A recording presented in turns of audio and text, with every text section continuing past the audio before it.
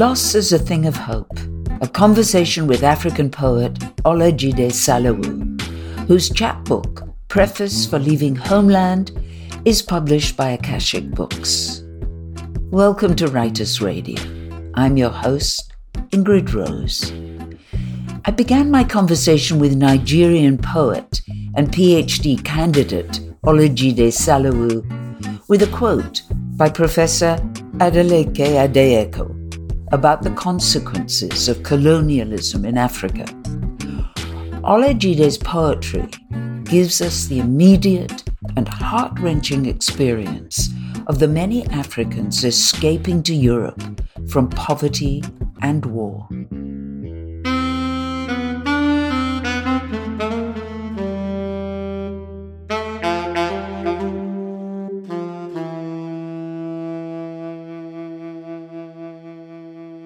Decolonization is drinking tea without sugar when there is no linguistic turn.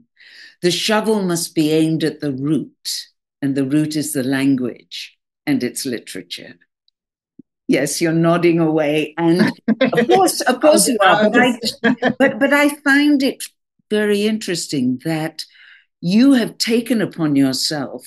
You're not just a poet and a writer, but you have studied the whole process. My understanding is that your PhD that you're doing at the moment in Edmonton at the University of Alberta, this includes also the apprenticeship to do with publishing. Yes, internship with the University of Alberta Prize, getting that experience, right? Yeah, you're right. Yeah, so it has been a fantastic experience learning in an environment like that. It's corporate and it's different from what we have in the classroom, reading papers, reviewing papers and, submitting assignment, critiquing theory and all of those things. Yes. So it's a corporate environment. You do more of administrative things, but you do more of academic thing as well because you perform some editorial duties, right? And bibliographic duties, reviewing bibliography, reviewing drafts and all of those things, meeting with authors, contributors, people in the academia and who are interested in submitting their manuscript and, taking a kind of chance at their work with us. Would you read your poem Lampedusa? The first poem I'm going to take here is Goodbye to Lampedusa. And, goodbye is quite important. The poem Goodbye, in fact, the word goodbye is always a migrant word. Is a word that is highly valued by people who are moving, who are mobile, and who have been displaced this way, because it can be a finality. It can be something that signals hope as well.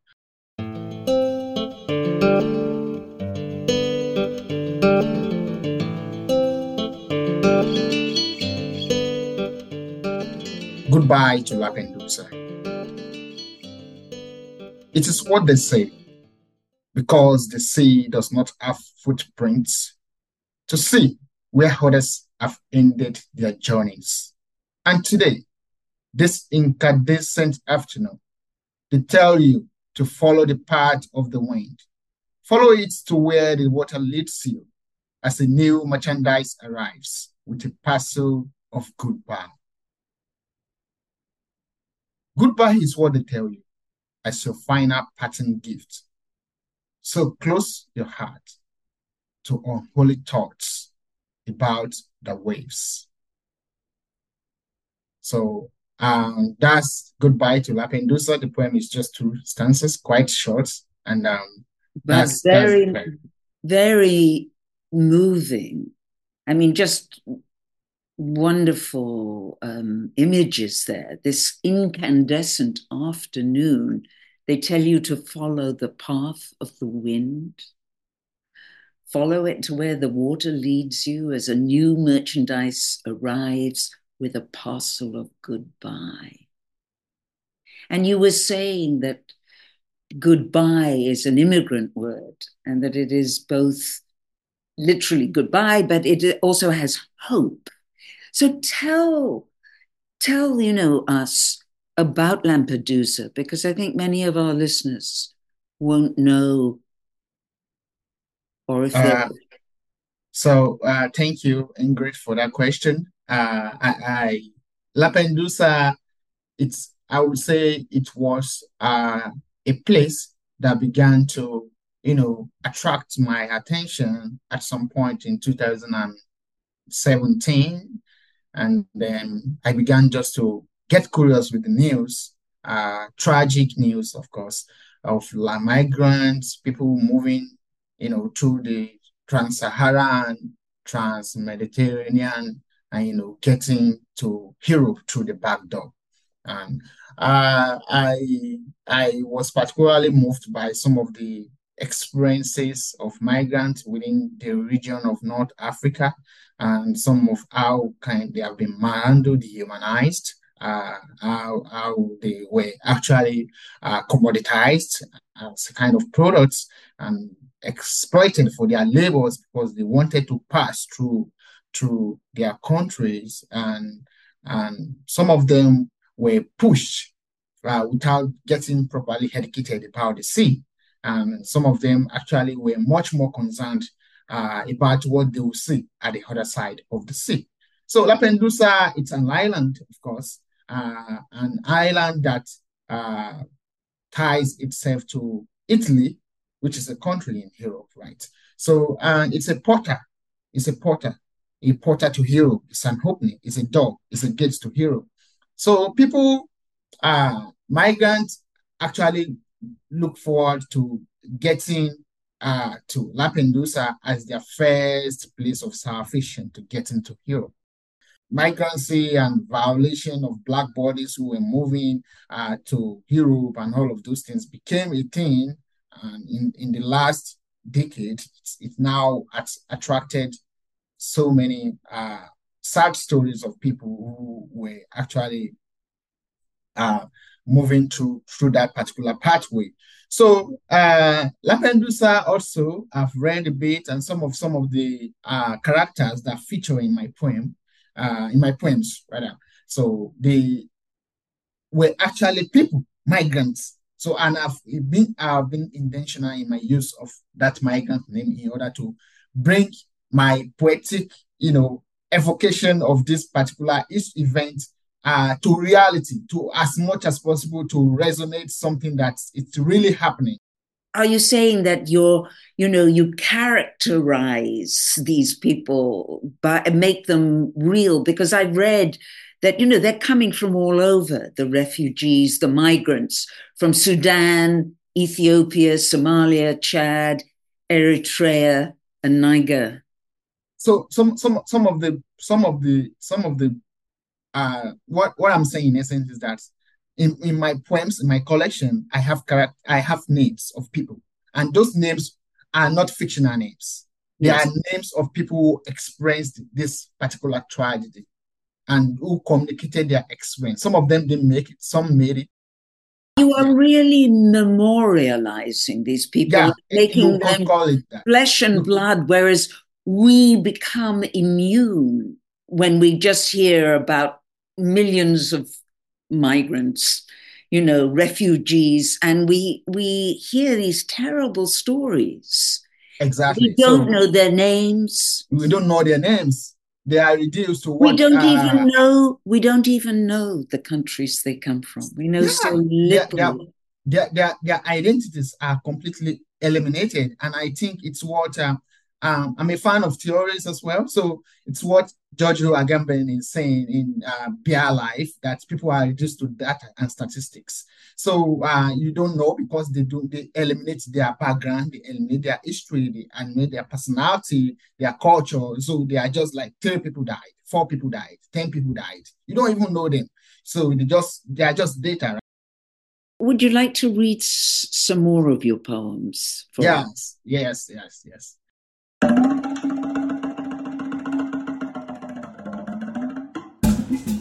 The next one I'm going to take is Lapendusa Through the Eyes of Farmers.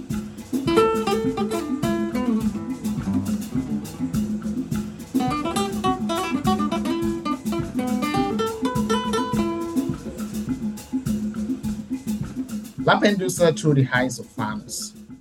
Farmers says, That's its words in quotes now. I'd never been in a body of water before.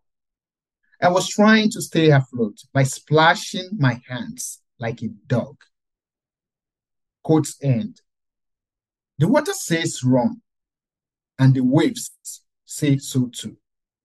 My body hangs on, proving courage to the shards of metal carrying us from bank of Libya, but now sinking. How do you run on water when your hands are not fins and everyone is holding on to the other, struggling to stay afloat this undulating surface? How do you swim when the metallic hope cracks at the bottom and gives you out to the sea in the dead of the night? How do you hold to floating bodies half eaten by sharks? How do you know that the light dimming far away is waiting to welcome you? Poem ends. Thank you. I was right there, in the water. Horrible. It's horrible, really. It's horrible. It's horrible. So I think it's one of the poems in the collection so close to my heart because I read about the story and I was like, oh no, this is sad. I'd never been to Lapendusa, but it's a place I would like to, to visit and to actually maybe see and relate with migrants who had passed through that particular place and felt their experience like and do what I can do to help provide, within my capacity. So it's not a nice experience, but also I think what I wanted to say, like what I have tried to say in that particular collection, Preface for Living Homeland, is to tell about what is actually propelling people to move, what is engineering this move, what is pushing people out. Because of your skill with language, your activism is through your poetry and then through your writing.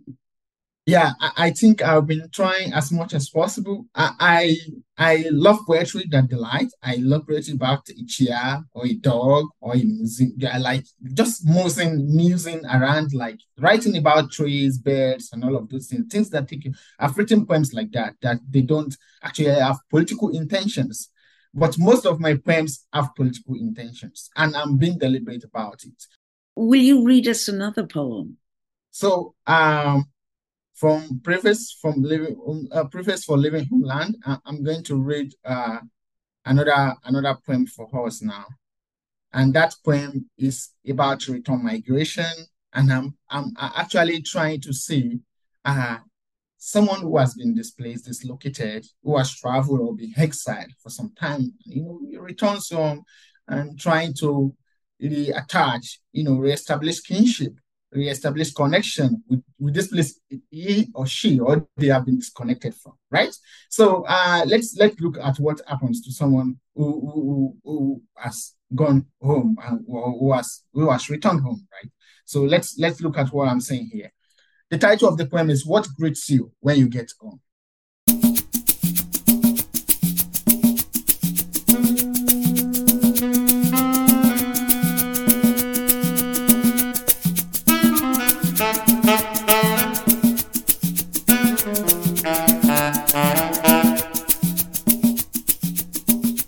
What greets you when you get home?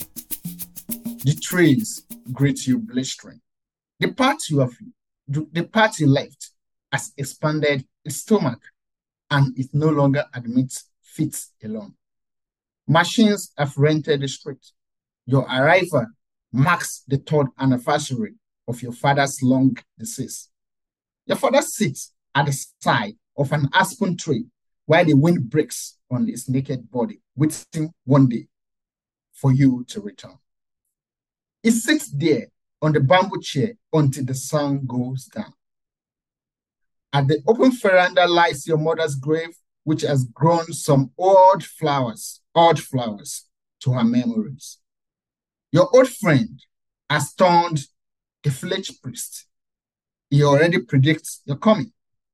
At your arrival, children gather around you like a modern god.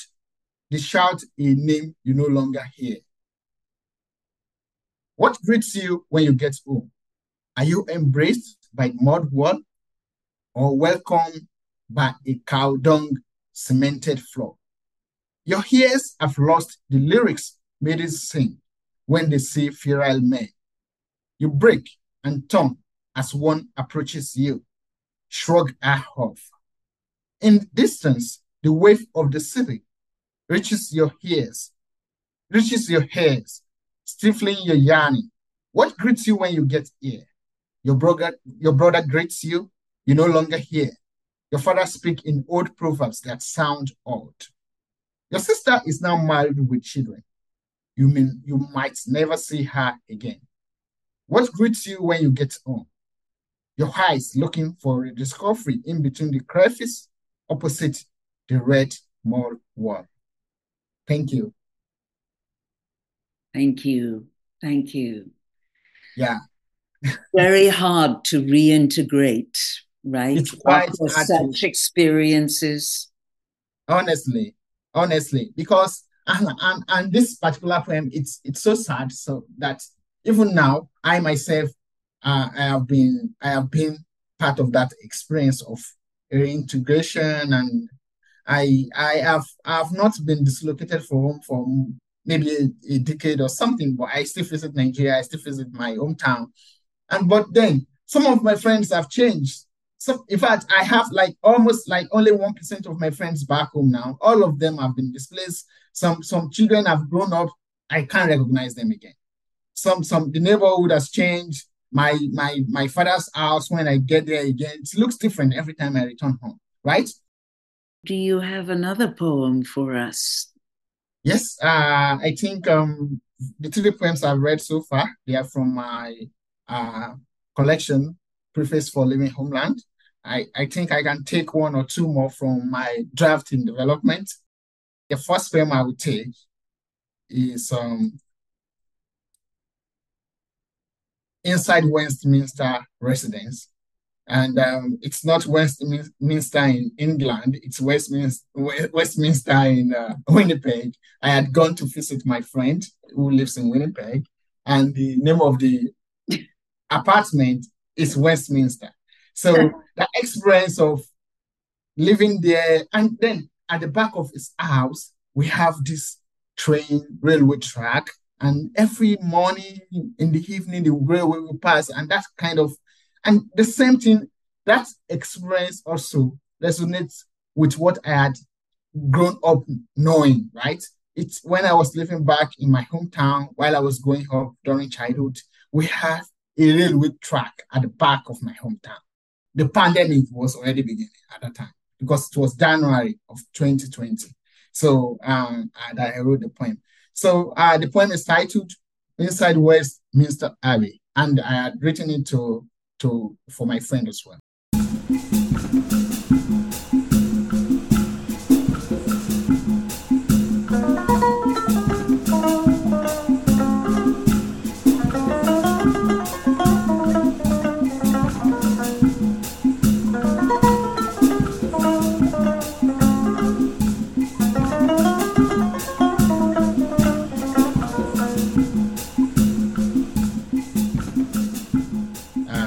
Chigo, biting as it may be, I still like the clatters of the train as it whirls behind the residence, heading towards Winnipeg's end.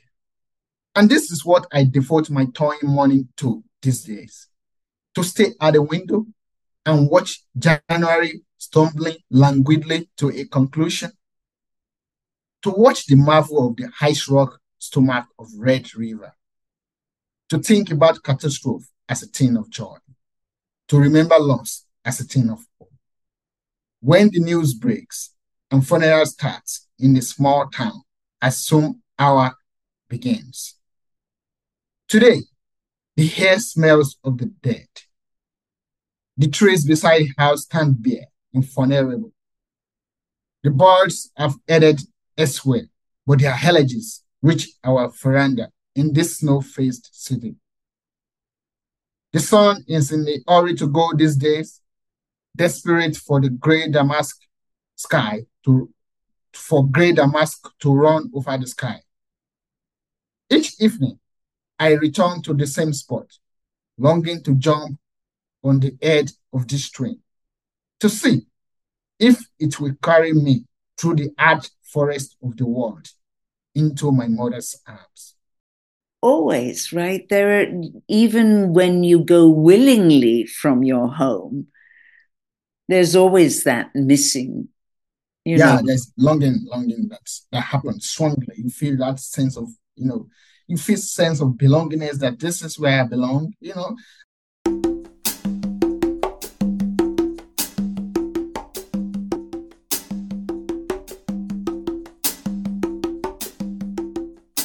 Waiting lounge.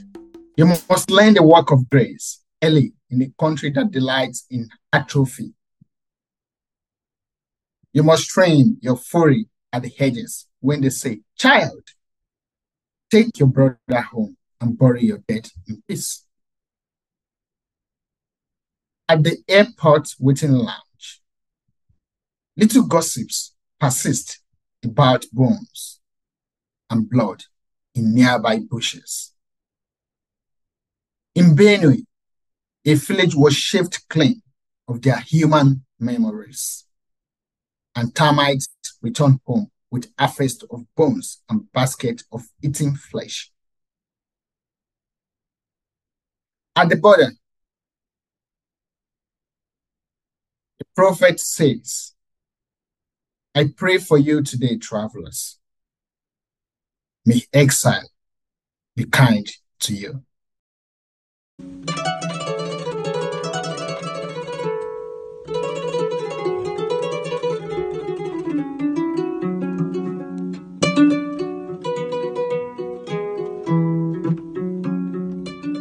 May exile be kind to you. Indeed. You've been listening to Ọlájídé Salawu, reading poems from his chapbook, Preface for Leaving Homeland, published by Akashic Books and available from the publisher. He also read poems in the making, full of yearning for a home that no longer exists. I'm Ingrid Rose, host for this Writers' Radio program, Loss as a Thing of Hope, a conversation with African poet Ọlájídé Salawu. Thank you to Carol Harmon, my co-producer and co-host, and to Gary Sill, our music maestro, who makes this all possible through his original compositions and technical skill. Thanks to you, too, our listeners, for being there. You have been listening to Writers Radio, a non-commercial collaborative project which presents talented writers reading their own work. These stories, essays, and conversations revisit the long tradition of oral storytelling that connects us to the inspiration behind the words.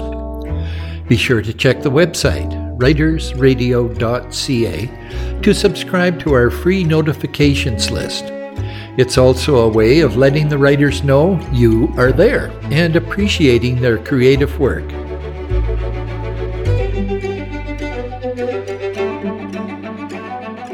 Writers Radio broadcasts from Half Moon Bay on the Sunshine Coast in Canada, traditional tribal land of the Sechelt Nation of the Coast Salish peoples. We express our gratitude for their wisdom teachings and land stewardship.